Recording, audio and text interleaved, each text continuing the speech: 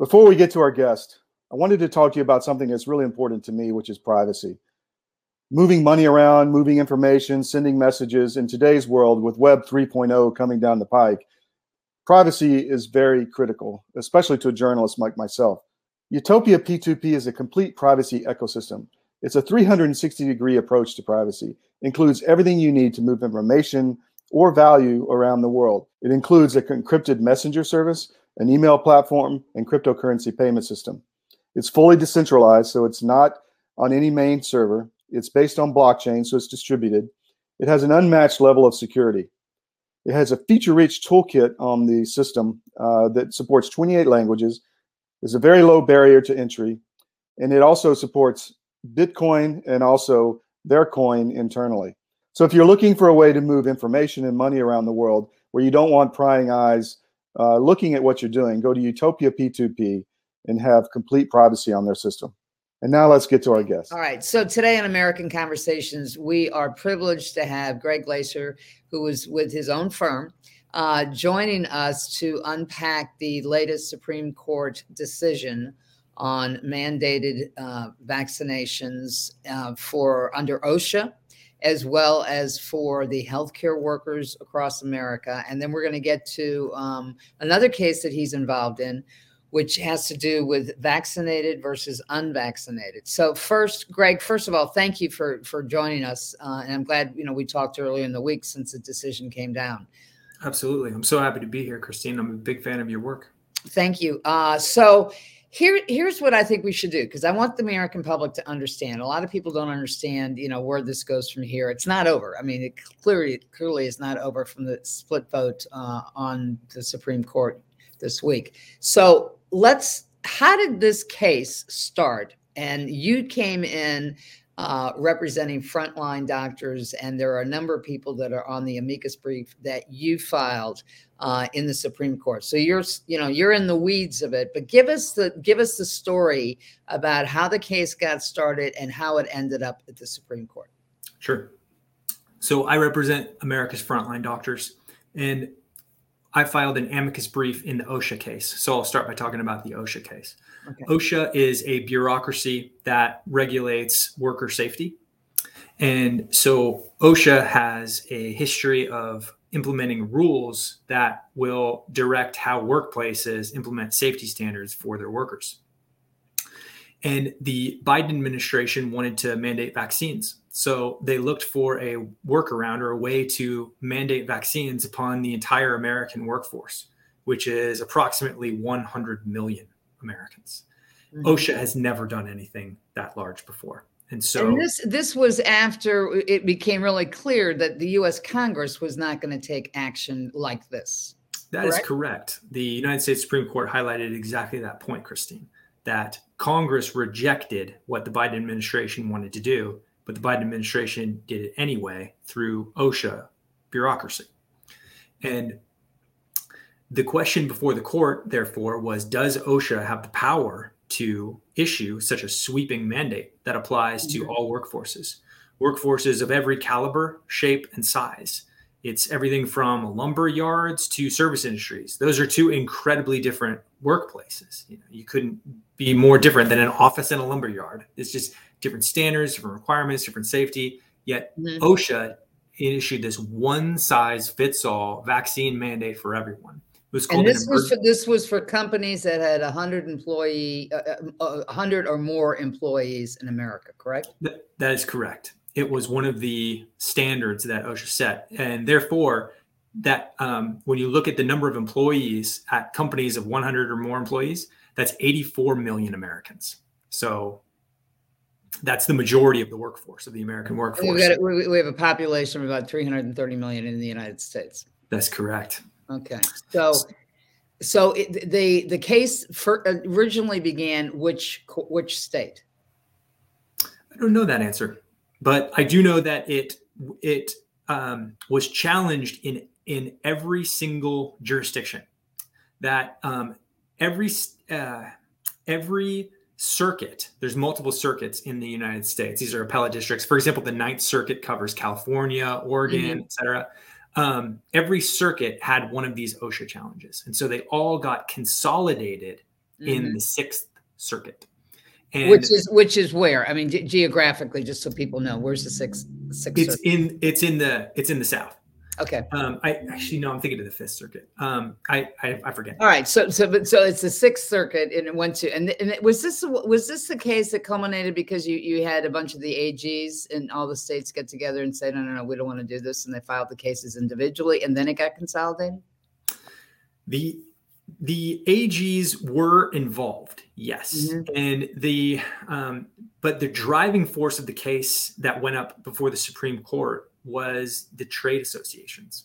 Actually, it was the large trade association businesses that represented tens of millions of Americans said this is going to absolutely decimate our businesses because people are going to walk off the job. Everyone who doesn't want the vaccine didn't get it, and they're not going to get it. And so if you try to mandate them to get it, they're just going to walk off. It's not like they're going to say, oh, okay, well, if OSHA has the power, now I'll inject myself. And so there's really no health. There's no, this isn't about health. It's about force. Right. And we've seen that even healthcare workers who were working in administering care to COVID diseased patients in the hospitals, even those health employees have said, no, we don't want it. And some of them quit their jobs. Yeah. Okay. So it gets to the Supreme Court. You're representing frontline doctors. A bunch of the trade associations are there. So the decision came down, and I thought it was very interesting how it broke, because I think it was Justice Gorsuch who quoted Ron Klain's tweet that he put out. And for people who are outside of the Beltway and have no idea who Ron Klain is the chief of staff for President Biden.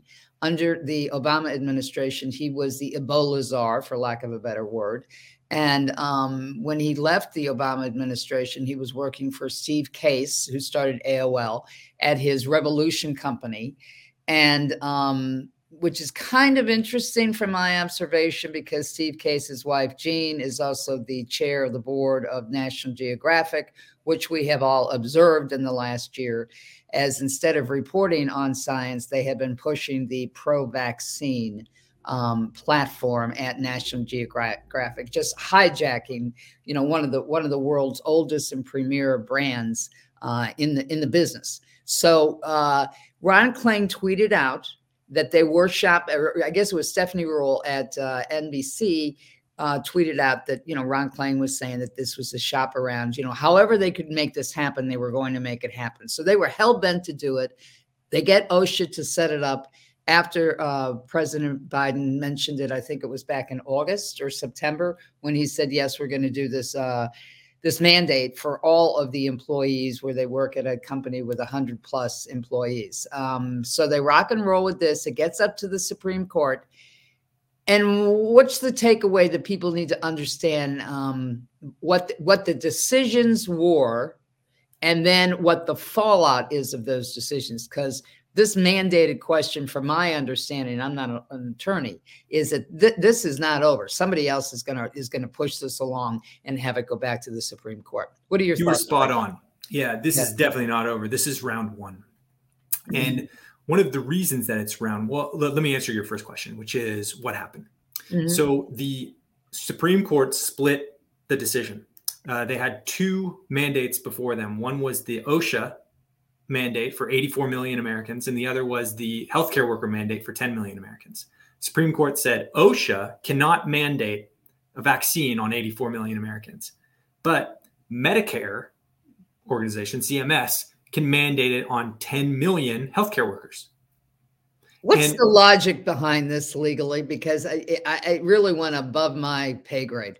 I couldn't figure out how they could do it for 10 million, but they can't do it for 84. If you can't do it for 84, how come they get to do it for 10 million in the healthcare?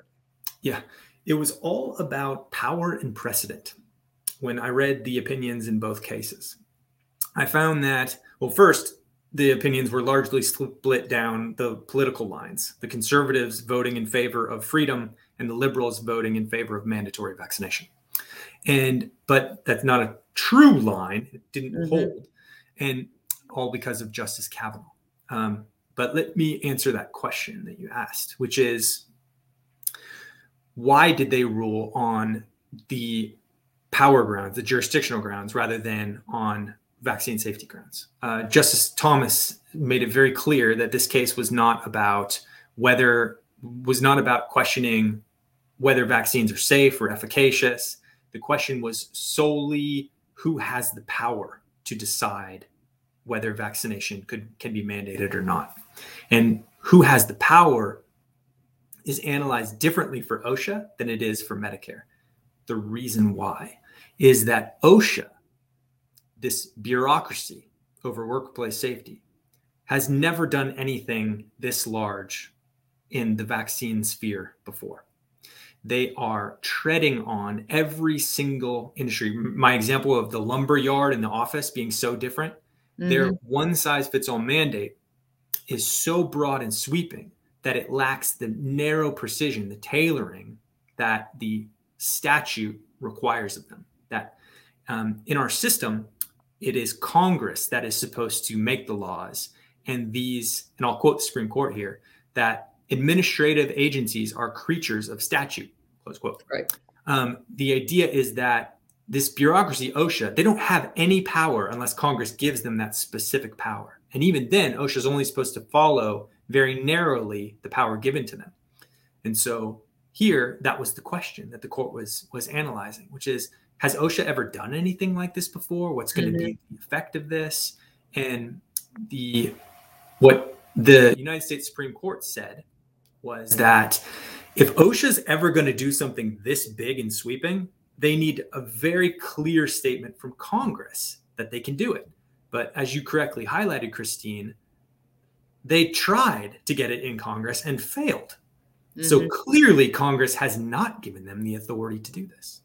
So is that the underlining argument of why the Supreme Court decided that OSHA could not enforce this? Because I think it's very interesting that within 24 hours, President Biden is telling people to go ahead in the corporations and just go ahead and mandate it, even though the Supreme Court came down and said, you can't do this.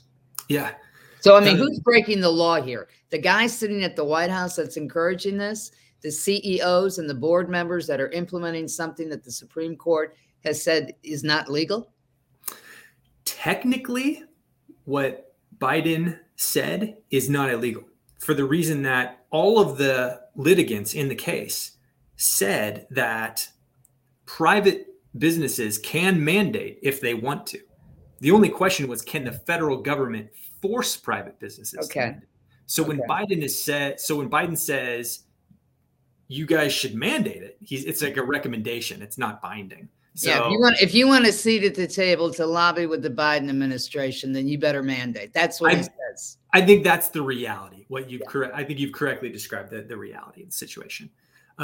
And you also quoted a tweet that was very influential as well, which is, this is a workaround. They're trying to just increase the number of people who get vaccinated. It's always been that way with public health. It's like the mafia. You know, we want those crayons in that warehouse, and we're going to get them one way or the other. Come in at night, blow the doors open in the morning, but we're going to get them.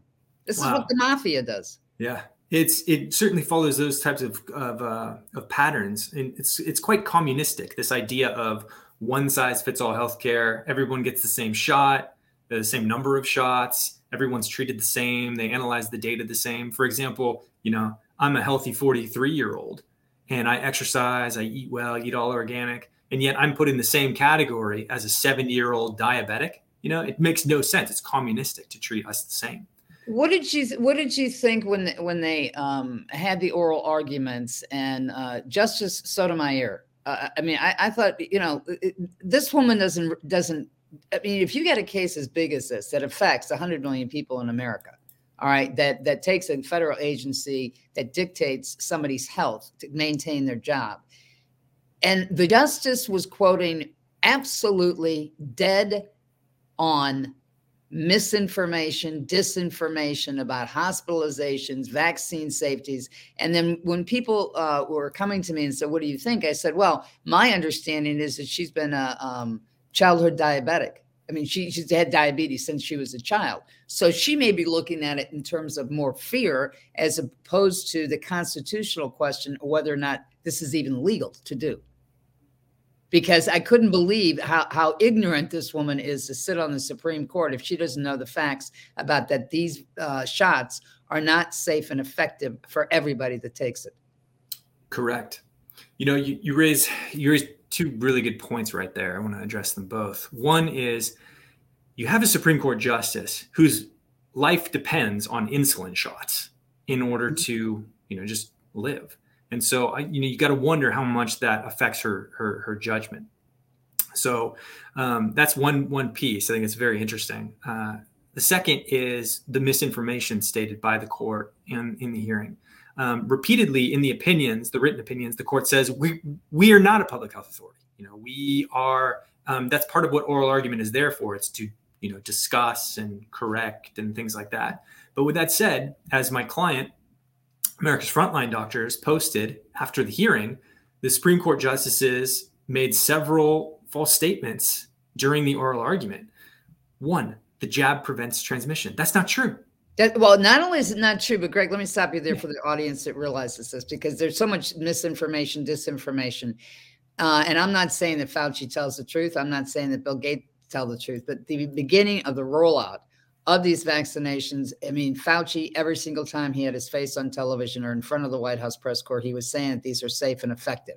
Mm-hmm. Just recently, in the last two and a half weeks, both Gates and both Fauci have come out and admitted that these do not prevent the transmission of the disease, nor do they prevent it from getting from somebody who has had the shots getting COVID, the disease. Absolutely. That was a key point. I actually cited both of those citations in my amicus brief, as well as many other major figures, major medical and political figures who have admitted it. This has been admitted by the CDC, by the FDA, as well as many others at top universities, that these so-called vaccines do not prevent transmission. And another item highlighted by my client, America's Frontline Doctors, is that Omicron is not as deadly as Delta. And that was just glossed over by the Supreme Court. Another false claim made by the Supreme Court was that 100,000 children are hospitalized with COVID, many on ventilators. Not true, which makes you wonder where was that Justice Sotomayor getting that information? It's propaganda. It's propaganda. It was justification for the decision that she had probably pre-made before she went in there to hear the oral arguments. And very concerning that it was not called out on the record. Of course, with the scrutiny involved, the public attention given to the Supreme Court, it was called out immediately by everyone else, right, online. The fourth thing was vaccine mandates would prevent 100% of cases, also false. And the fifth is that hospitals are overrun. Every one of these points was false. And so the Supreme Court should be held to obviously the highest of standards as our highest court. And so what this shows, and this goes right back to your original point, Christine, which is that this is not over. What we need to have is very thorough briefing on vaccine risk, vaccine safety, what these vaccines are, et cetera. There needs to be a good case with good briefing so that the court can decide the heart of these issues. For example, when an American worker, let's say a lumberjack, decides not to get the COVID vaccine, is he making that decision because OSHA lacks power? No, he's making the decision because the vaccine is not safe. He doesn't want it for himself. He's worried about myocarditis, et cetera. And that is what everyone is thinking. That's what's on everyone's mind. That's what people are talking about at the dinner table. And so what the Supreme Court needs to do is address that issue directly. And until the Supreme Court addresses the issue that these vaccines are dangerous, then the American public will not feel satisfied. It will not feel so legally explain to the audience and explain to me, how does something that is so, I mean, should there be a lawsuit to say, get this stuff off the shelf, off the market, out of the market? I mean, first of all, how is it that the Supreme Court can judge whether or not this OSHA implementation is legal or illegal, if the product that they're mandating may not be safe. I mean, to me, this is a safety issue. You know, it's not, did the government overreach? Well, what do we have in the law to protect people from being forced to take something that may not be safe for their bodies? I mean, I think, and somebody asked me that the other day, neighbor of mine, they said, how did it get to the Supreme Court when they don't, it's not safe for everybody? Oh yeah, sure. The Supreme Court addressed that exact question, Christine, by stating that the Supreme Court is not a public health authority, that their only job is to say who has the authority. Is it the CDC? Is it OSHA? Is it CMS? So the Supreme Court saw their role as being the, these are my words, but like a gatekeeper, to say, we're going to direct this question to CMS. We're going to direct this question to Congress. And we're not going to say what the answer is one way or the other. And so on the healthcare worker mandate, for example, where the Supreme Court upheld the vaccine mandate for 10 million healthcare workers, the reason the Supreme Court did that, and I quote, is that vaccination requirements are a common feature of the provision of healthcare in America. Healthcare workers around the country are ordinarily required to be vaccinated for diseases such as Hep B, influenza, measles, mumps, and rubella, close quote. The point here is that there was a precedent for mandating vaccination upon healthcare workers. So the court said, if CMS normally mandates vaccines for healthcare workers, then we're not going to interfere with their judgment for COVID-19. But with OSHA, for the 84 million Americans, it was different. They hadn't done anything like this before. So that's the distinction. So that's their line. That's their line, their legal line of demarcation on comprehending the difference between the OSHA versus the healthcare workers. But it also goes back to me, the crux of the question. How can anybody mandate anything for anybody if it's not healthy for everybody? Mm-hmm. Where there is risk, there must be choice. Right. You're really getting to the heart of the issue. I'm glad that you do, because I think what you're representing is the American intellect. This is what people are talking about at the dinner table. The questions you're asking are what people are thinking. And where does this power come from? This power to mandate a drug be injected, an unsafe drug. Let's be clear about this, Greg. It is legally, it's an experimental drug. It's not even a vaccine in the traditional sense. It's gene therapy. They changed the definition of vaccines in the dictionary. They included the mRNA in the dictionary. They have used the word vaccine from the very beginning in 2020, saying that, vax is the only answer to this. The CDC, the FDA did not give out early treatments. Basically said, if your lips are blue, stay home until you can't breathe and go into the ER. Mm. And the nurses that we were talking to were telling me all along, we're killing people because we're putting them on ventilators. And the people that wanted to develop the therapeutics were telling me that they should be on blood thinners because this disease causes blood clots. So, I mean, this has been a fiasco, from the very, very beginning. But now when we're getting into, there's the rollout, the U.S. government and every foreign government in the world, is buying these vaccines, whether they're from Russia, China, the U.S., it doesn't matter. But the mandatory side of this, I think, should be very concerning to people. We have never seen anything like this. But how do we? I mean, what happens with this case now with the split decision? Yes, you can mandate for the healthcare workers, which means more healthcare workers will probably leave because they are looking at what they see in the hospitals, which is not good. All right, because you do have people who are vaccinated who have even gotten boosters for these breakthrough cases.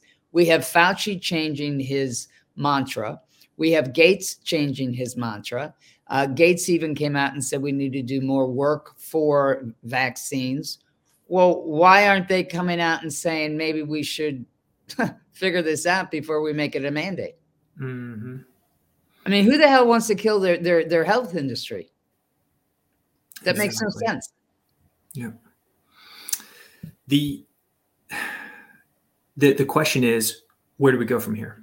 And does this case go back? Does this case go back to a lower court, or that's it? It does. Correct. The procedural posture was whether the Supreme Court would issue a stay, meaning temporarily hold the mandate until it could be decided by the lower court. And further, that the Supreme Court would give some guidance to the lower court for how to analyze the case. So the OSHA case is basically dead in the water, meaning that there's not going to be a new OSHA mandate. OSHA might try to mandate for a specific industry or specific type of workforce. That's possible, but the Supreme Court pretty much shut that down. But the healthcare worker mandate will go back to the lower court, and it is likely to continue to be upheld. But in the meantime, the good news for healthcare workers is that, number one, they still have a religious exemption. So they can write, a one-page letter that explains their religious beliefs, why they're opposed to the vaccination. But who decides that? Because we have seen people writing religious exemptions in some corporations, and they're not acknowledging them. We know that they're in California, New York, Maine, Connecticut. Religious exemptions are not taken in. That is correct. There are departments within each where the employer will designate individuals within a department to review religious exemptions. And they basically look for keywords, people referring to science or the dangers of the vaccines. And if people do that, then the religious exemption gets denied. So in that situation, the healthcare worker has a choice. They can either get vaccinated or they can leave the employer and seek out new employment. And that's what these nurses and doctors and other healthcare workers are doing. When the hospital denies their religious exemptions, they're leaving that employer and going elsewhere.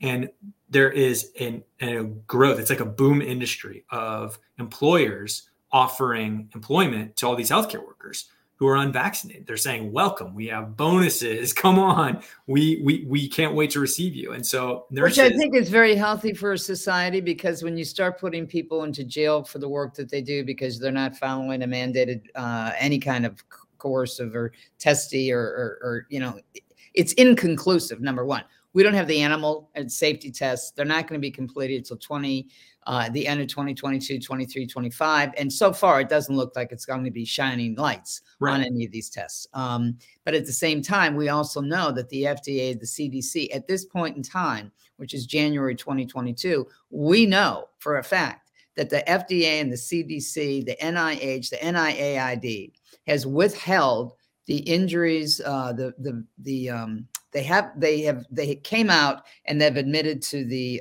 cardio injuries, the heart inflammations. But we know for a fact that they have not come out and said that there are vascular injuries and that there are neurological injuries, because the FDA would have to acknowledge it. The farmers would have to put out the warnings. People would have to have informed consent. And then the CDC would give protocols and directions to the hospital administrators and the physicians and the people that were administering those shots. And they have not done it, even though there's a plethora of evidence now of people who have been injured neurologically and vascularly. Exactly. Mm-hmm. Yeah, these long-term injuries and short-term injuries will continue to manifest. And the pharmaceutical industry has decades of experience of suppressing causation.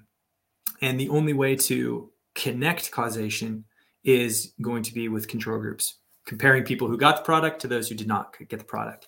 Everything other than that. Which is a good segue into what we wanted to talk about, was the vaccinated versus unvaccinated in terms of health. Who has a better health? And that's another suit that you're involved with. So tell the audience, about that suit. Sure. I'm pleased to speak about it with you. This is the first time that I've had a chance to announce it in a live broadcast. And it is that on February 8th, I will be in court before the Ninth Circuit appellate courts. Which is California, Oregon, Washington. And I will be arguing for the unvaccinated control group, that my clients who are unvaccinated individuals have the right to exist. They cannot be coerced or forced into vaccination. And my lawsuit is against the president of the United States because all roads lead to POTUS. It is the president who signed the National Vaccine Program into existence in the 1960s. And America had solved the infectious disease problem before 1960. In the 1950s and 1940s, people were extraordinarily healthy, very low rates of chronic illness, very low rates of infectious disease. It was like the golden age. And then the vaccine program started small, but over time you can see that they increased the number of vaccines and then also a corresponding increase in chronic illness. It just keeps going up. And the more vaccines they add, the more that chronic illness increases. I have a team of doctors and PhDs who actually crunch the numbers. So that's what makes our case unique. We actually know how many people are injured by vaccines. We know the rate of injury. And so we presented this. So let's make this relative to everybody's kitchen table. So when I was born, I didn't have a lot of vaccines. I had vaccines, but it's nothing like it is today, and it has been in the last 30 years. But let the public know, Greg, how many more vaccines people have today than they did back in the 50s and 60s? About 70 more today. The children are required to get. And they combine them. So it's like a cocktail. That's what MMR is, the mumps, measles, and rubella. Exactly. It's three vaccines in one dose. Mm-hmm. Okay. So they have, so the babies that are born today, going back, I guess maybe, is it 30 years? Is that correct? Where you have 70 more shots? It would actually be, you would have to go back about 60 years to get to that point. Do you remember a little sugar cube? Yeah. Yep, that. Okay. It was back in those days, there were only just a handful of vaccines that people would get, and but over time, once you get to about my generation, we're in the 1970s and 80s, then the number picks up to about 20. And then once you get to the next generation, you get into the 40s and 50s. And then today it's in the 70s. And at every marker point, you see this increase in chronic illness. So you can calculate, our doctors calculated the rate of increase in chronic illness to the rate of increase in vaccines. And if they match, there's a number associated with that. It's called the Pearson correlation coefficient. If the closer that you get to a perfect match, like imagine two parallel lines, that's a perfect match. Oh, that's called a 1.0. But if they're different, then you get closer to 0.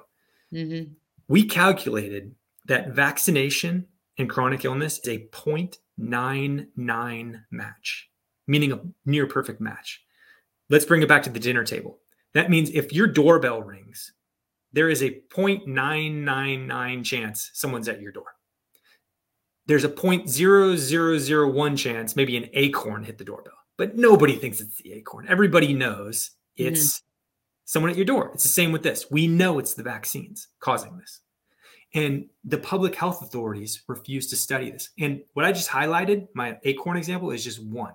We have other and better evidence than that, which is that we looked at the health of 1,500 unvaccinated Americans. That's a large number. That's a larger number than many CDC studies. So, and what were the age brackets of those people?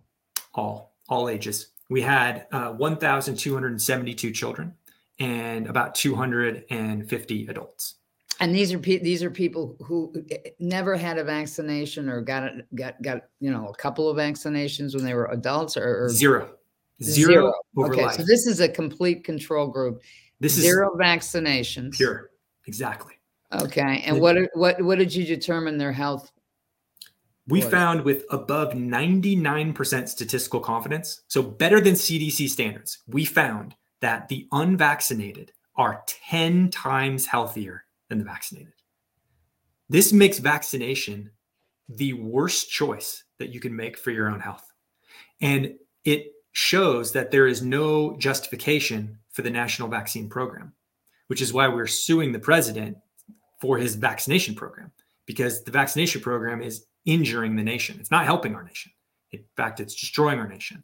And on the current trajectory with these chronic illnesses, we're not going to be able to sustain our nation if we don't have a vibrant people who are able to, sustain our workforce and our tax base, sustain our military. So what we did is we presented all of this evidence in court, including military studies that show even the military is having a hard time staffing because of so many injuries. These young people cannot qualify for military service. They are suffering from diabetes, from ADHD and allergies, autoimmune diseases, cancers, even heart disease in young people. It's outrageous. And let me bring it back to the kitchen table. I love that example. I got that example from you, Christine. By the way. Imagine. So I'm going to give you a hypothetical, an example of what our data shows. Imagine you live on a street. On your street, there are 100 people, all of whom are vaccinated.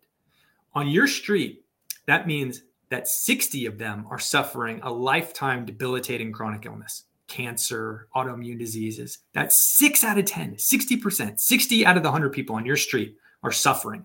That is America. But go walk over one street where there's 100 completely unvaccinated people. On that street, 98 of them are perfectly healthy. And only 2 of them have any conditions whatsoever. And of those conditions, it's usually just one light condition like an allergy. And we know what that data matches, our example. It matches how it was in the 1950s. Do you remember? I wasn't born then, but this is what I read. That in the 1950s, when you went to school, nobody had special needs. It was like, you might hear about someone in the community who had a special need, but everyone was healthy. It's like that. Well, this, Bobby Kennedy's been talking about this, and I know over Children's Health Defense and Frontline doctors talk about the fact that, and I forget the figure Bobby has quoted, but, it's somewhere between 55 and 60% of the children of this generation, this current generation, have chronic illnesses that Bobby's and my generation just didn't have. I mean, we didn't have it. And it's hard for people to understand that, but let's go back to Greg, because you and I have discussed this in the past. How many studies have ever been done, paid for by NIH, NIAID, CDC, FDA, any of these alphabet soup, government organizations? And it's important that people understand this, because the FDA has been, up until this point in time, looked at as the gold standard of approval, even internationally. Okay. How many of these guys have ever paid for a vax versus unvaxxed study? I know that answer because the government admitted it. 0. The government where did the government admit that? People are going to, they're going to say, where did they admit it? So go ahead and tell them. Sure. The government admits it twice, and they admit it in their I'd have to give you the exact citation. Maybe we can put that later on in the comments. But it's in an official paper where they are looking at the whole CDC schedule. And in this official paper, which is published on a government website, it says that a gap in vaccine safety is that they've never compared the health of fully unvaccinated children, and they've never looked at the whole CDC schedule. They've never done robust studies. They have they looked at individual questions, like, for example, does the DTaP cause heart disease? And what they'll do is they'll compare groups that have received every vaccine to groups that have received every vaccine but the DTaP. Let me give an example. Imagine that you wanted to see whether cigarettes cause lung cancer. Could you imagine if you looked at people who smoke 20 a day to those who have 19 a day, and they both have the same rate of lung cancer? You'd be like, well, cigarettes don't cause lung cancer because they have the same rate. It's the exact same thing with vaccines. They compare people who've received 70 vaccines to those who've received 69. They say, oh, look, they all have the same rate of disease. Therefore, vaccines don't cause disease, which is outrageous. Right. So it's like if you have bad information going into a computer, you're going to have bad information coming out of the computer. Exactly. All right. So that gets into statistical research of how they do that. And that has to be challenged, which is what you're doing in the second suit. Mm-hmm. What about people who have been commissioned, advised to look at vax versus unvax? I know Polly Tommy and Andrew Wakefield were involved with the Vax 1, Vax 2, taking a look at vaccinated children versus unvaccinated children. And, the unvaccinated children didn't have the asthma, the colds, like a lot of vaccinated children who are affected did. Do we have any studies? I mean, I'm not saying have they been published, because, a lot of times we know the level of corruption with a lot of the medical journals. They don't want those to get out, and the people who are following the Faucis of the world will destroy that narrative in a peer-to-peer review. But who do we know that have done some of these medical studies by medical doctors? Sure. Yeah. The most famous of all of the studies was published by Peter Abbey. And when was that? This would be like, he'd be like the Mickey Mantle for the Yankees. He, just a famous person, just a long history of being in the vaccine field. Someone who's super pro-vaccine. And what they looked at is they looked at historical data saying, if you get the DTaP vaccine, are you more likely to live? And what they found is that if you get the DTaP vaccine, you're actually 5 times more likely to die than you are, which makes the DTaP vaccine a terrible health choice. And they published this and it was in Africa. And they looked at vaccinated children. What year was that published, Greg? That was, I'm going to say it was older data, but I think it was published about 10 years ago. Okay. And so that's one key study. But more directly on point would be the true unvaccinated studies, which is where, for example, Paul Thomas and James Lyons Wheeler published a study looking at thousands of children who have, and looking at their medical records. And among those thousands, you have many who are completely unvaccinated. And you can compare their health to the children in the same practice who are vaccinated. And that came about Paul Thomas. It was recommended to Paul Thomas or directed to him to do this study. And he did the study. And the study came out that unvaccinated children were healthier than vaxxed children. And then was it the state of Washington that went after Paul Thomas's medical license, which was just so insane because they did it immediately. Yeah. Immediately after Paul Thomas publishes this study. These people, these people are medical fascists. Yeah. They really are. This doesn't get anything to do with communism. This is medical fascism. When you go after somebody professionally because they don't agree with the Fauci narrative in Washington, D.C., and you go after their license after they tell him, we want you to do this study. And because he didn't publish nonsense and he published the truth, that's not a reason to go after somebody's. I mean, this is why this guy should be a physician. Exactly. Yeah. And his credentials are amazing. He's a Dartmouth trained physician, and he published a book through Random House, which is a major US publisher, highlighting that when he used a delayed schedule, that there was less injuries. So you could see his progression. What he did is he said, okay, here's my patients following the CDC schedule, and they have a lot of autism, lots of injuries. Here's my patients following a delayed schedule where they only get vaccinated at like age 2 or 3. And then there's less injuries. And then here's my completely unvaccinated group, and they have virtually no injuries whatsoever. He's like, clearly you can see that the more you follow the CDC schedule, the worse your patient outcomes. I hear it all the time from all of these doctors all over the country. And they all say the same thing. Many of them don't vaccinate their own children for that very reason. They personally observe that you achieve better health for your patients if you do not follow the CDC schedule. And this reminds me of what needs to be done. Okay. And I remember when the Boston Catholic Church sex scandal imploded and Cardinal Law refused to resign. It took 90, and I know this because my late father was involved with helping some of these priests, the good priests. There were 90 Catholic good priests who signed a letter and said to Law, you need to resign. Yeah. I think the physicians who understand what's really going on, they need to call for Fauci's resignation, because if they call for Fauci's resignation, this isn't the American public. This isn't politics. This is basically people in the healthcare profession that need to get rid of this guy, because this guy's a dictator. Oh yeah. And he's not for public health. Right. He's not even science, because if he were following science, he would be open to vax versus unvax studies. He would be open to the truth that too many vaccines in a shorter period of time produces an enormous amount of health issues for kids. Even if it's spread over time, it still contributes to it. But if you compare it to unvaxxed, they're healthier kids. I mean, this doesn't, you don't even have to go to medical school to understand this. This is a matter of arithmetic. Exactly. Thank you. In fact, that's one of the most important points that I can make today, which is that it's not the complexity that's my strongest argument. It is the simplicity. You just compare people who got the product to those who didn't.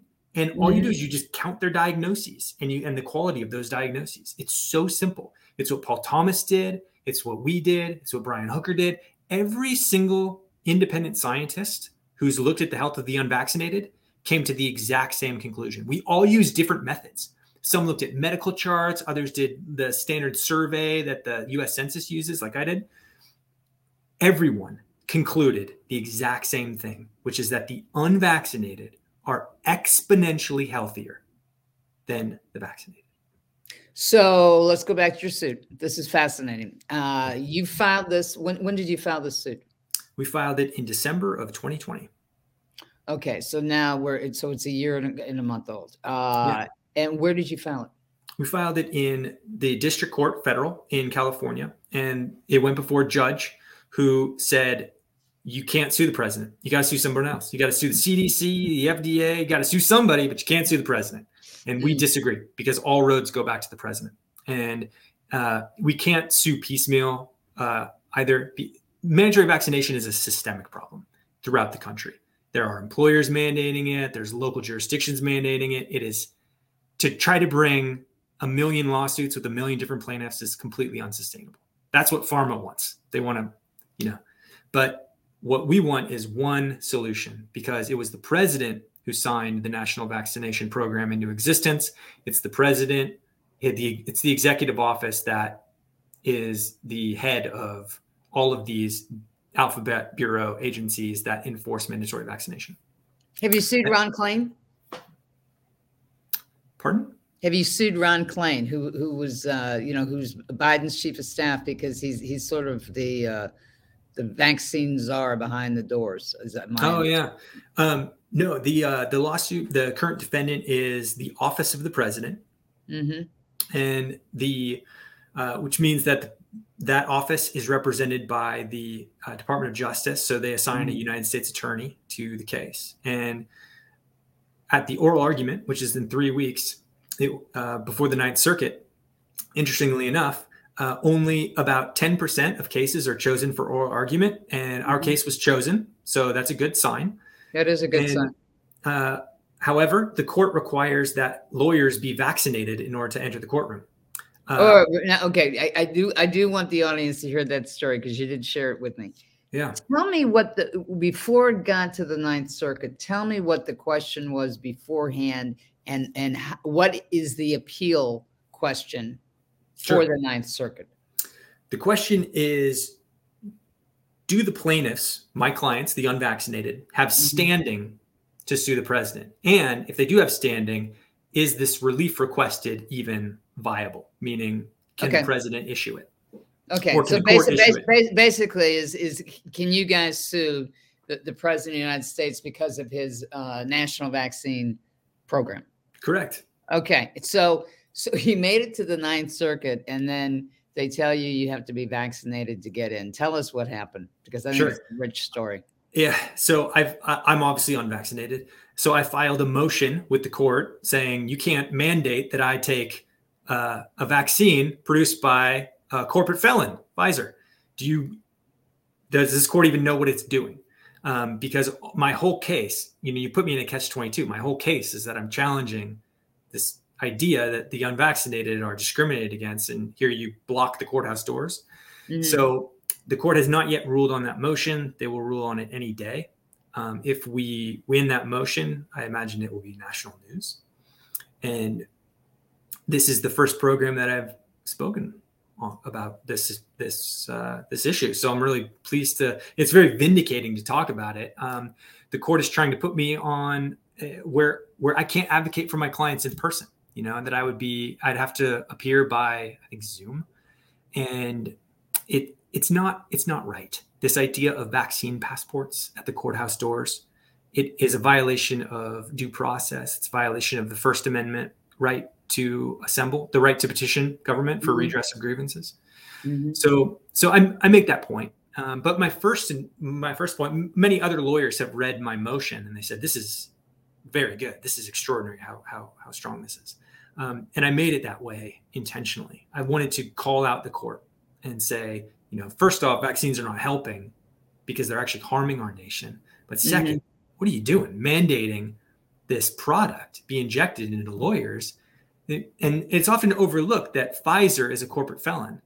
Well, now explain that, because we do. I mean, I understand that, but the public may not understand it. I mean, a lot of people, and the thing that surprised me in the last 2 years covering this COVID era is the fact that people do not understand how corrupt the pharmaceutical industry is. Oh, so deeply corrupt. And there's a history for it, and there's billions of dollars that they've paid out, and there's executives that have gone to jail. I mean, if anybody is going to challenge this, opiates is something that is most recent in everybody's mind. They need to read the book that was published in 2021 called Empire of Pain, that goes into the history of what the Sackler boys did when they first started, after medical school, when they started the first pharmaceutical company, and what they did in terms of owning journals, pushing out their own PRs.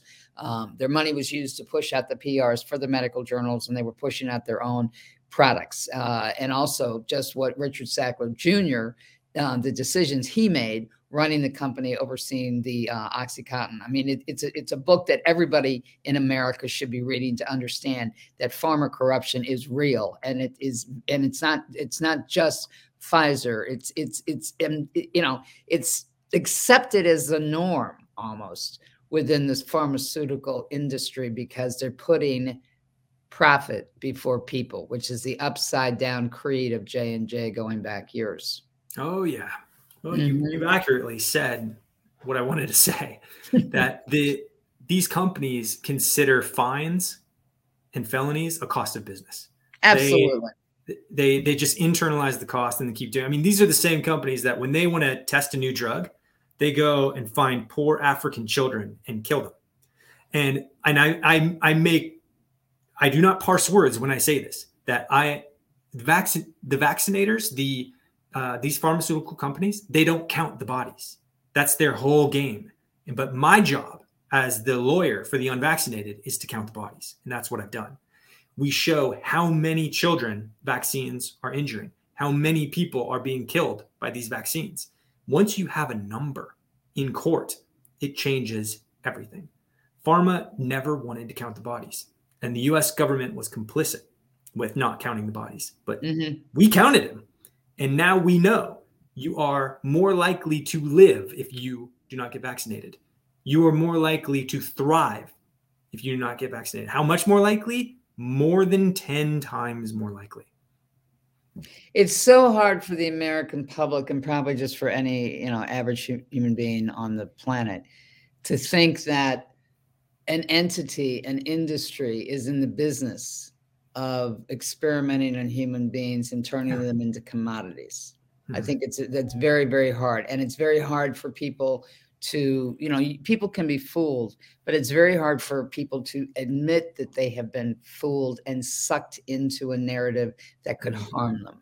And I think that this is definitely a hill that needs to be climbed. Yes. Is there so you're, and I'd like to add that you are a blessing to this movement. You've come from helping children, protecting children, recognizing the sanctity of children, and you exposed corruption in the Catholic Church and did so to protect children. And now you have invested your time and efforts and skills into protecting children from the scourge of mandatory vaccination. And thank you. Well, Greg, my light bulb went on in 2020 when I was covering this, and it started off with the 2020 campaign, and then all of a sudden, it turns into an economic issue, and then all of a sudden it turned into vax is the only answer. And I kept on saying, well, that's as crazy as war is the only answer. because there are other options out there. And I was talking to the nurses inside the hospitals who were telling me this is the wrong treatment, Christine. Then I'd be talking to people who wanted to develop therapeutics. And these are world-renowned doctors. It's not just the ivermectins in the, hydroxy. And they were explaining to me that the ventilators, just like the nurses were telling me, the ventilators were harmful. What they needed to be on was the blood thinners and the antioxidant. I mean, they're telling me, eat as many berries as you can find, and then they needed to develop something to decrease the viral load from the COVID disease. And that wasn't happening fast enough. And by June, July of 2020, all of a sudden, vax is the only answer. And I said, no. If vax is the only answer, this is corruption. Yeah. And that's why I've decided we're going to get to the bottom of this once and for all. I do believe, and people do know this about me, I am an expert in human trafficking. And the simplest way to describe it is that if you have a human being and you defraud them, you coerce them, you lie to them for commercial profit, that is considered human trafficking according to the UN definition of human trafficking that was created around 2000, and I've been covering human trafficking since then. And so I take a look at this just because most people think of human trafficking, they think of sex, they think of labor. No. There's internet trafficking, there's sex tourism, and there's organ trafficking. And for people to think that there isn't medical trafficking, they're absolutely out of their minds. It's tougher to prove, but now it's all part of the global kitchen table right now about vaccinations. And I firmly do believe that we are in a war where we are using human beings for medical experiments that harm them. That is, and mandating it, it's wrong. It's just wrong. You don't tell somebody what is good for their body and take away that. I mean, you're taking away somebody's conscience. Yeah. And there has to be room for conscience in a civilized society. If there's no room for conscience, then this is not a civilized society. Yeah. Americans are getting to see firsthand the shenanigans that public health has been up to for decades because of COVID. It is now the kitchen table conversation, how overreaching public health is. Now, I will also point out that there was a Gallup poll Gallup results in 2019 that put big pharma at the very bottom of the list of industries in terms of trust. Even before COVID, big pharma had the worst possible reputation in America. Imagine where they're at now. Well, that's interesting. I did not know that, but because I take a look at it from a historical point of view. I remember in the 1980s when I was at CNN as political director, that was the first decade that we allowed the pharma advertisements on television. Then New Zealand did, and then we were the only two countries in the world. But when the internet came on the scene about 20 years ago with a big explosion, that's where they advertise. So when people talk about the censorship, the cancer culture now, I tell them, no. People have to understand the pharma industry pays the internet industry to put ads about drugs on. So it is in their best interest to censor anybody who disagrees with the pharma industry. This is all about money. This is all about money. But we still have about 75% of Americans that take prescribed drugs. So we are a culture that embedded with this pharma indoctrination of if you're sick, take a pill. Yeah. And now this global phenomenon of COVID is really, I look at it as a window of opportunity to let people understand how the game is really played, because they're at risk and their kids are at risk. Because when you start messing around with mRNA gene therapy, and then, down the line, people talking about transhumanism. Yeah. AI, artificial intelligence. People need to get with the program. There are such a thing as Frankenstein scientists on this planet. It gets right to the point, which is that pharma, really biotech, has developed technologies that are so offensive to the average American that they will not be published. They will not be discussed about. They will not be discussed in the mainstream narrative. And so people are finding out this information from other sources. And so as a movement, as a people, it's very important for us to understand that nature has remedies. Our natural immune system works. It doesn't just work for COVID. It works for everything. It even works for polio. Do you think that that this program, the PREDICT project that was at State Department and was pushed through USAID, which is a consortium of international scientists collecting coronaviruses to test them if they're transmissible to human beings, do you think that should be outlawed? Because to me, that seems extraordinarily dangerous science. Oh yeah. This, I think that science has reached a point that is so advanced that the only realistic solution is going to be an advanced solution. Meaning, how can I put this? Military is the only way. It's like, how do you shut down a place like Fort Detrick that's doing advanced biological warfare research? Only the military can shut down a military installation like that. So I'm counting on our homegrown, awesome American military to do the right thing and represent the people and take control of these wayward institutions and restore balance and restore our republic. We need these guys. We need these guys we grew up with to really come through for us, because they are us. These soldiers. Yeah, and it's really heartbreaking when you see across the globe all these healthy athletes that are being affected by this. I mean, and too many people are saying, no, this is safe and effective for everyone, when in fact they're not. Mm-hmm. It's really frightening to me how ruthlessly people are lacking compassion for people who have been injured by this, and they're not seeing what's on the horizon. Oh yeah, I think it comes, and I know that Robert Malone calls it a psychosis. I don't. I think it's willful ignorance, because the information's there. Mm-hmm. Yeah, the information's there. I know fear has a lot to do with it. People are fearful of getting COVID early on. They think now if they take the shots that they're not going to get it, which is proven to be false. But at the same time, it's not as bad as they think it is. It might have been because they were given the wrong treatment, and they continually are being given the wrong treatment.